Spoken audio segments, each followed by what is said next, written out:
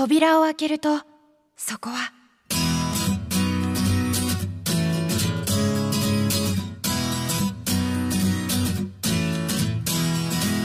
いつだって君のことを僕らはここで待ってるから、嫌なことがあったのなら僕らに話を聞かせてよ。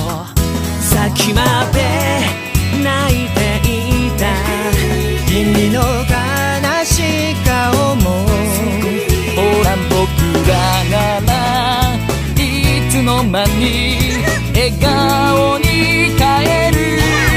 また明日微笑んだ君に会えるように、澄み切った青空浮かぶ雲のように、胸いっぱい日の光浴びて歩き出そう。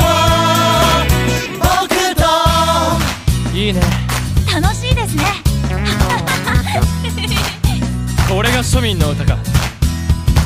くだらない冗談だって君は笑うかもしれないけれど、ただ君の喜ぶ顔が僕らはいつも見たいだけなんだ。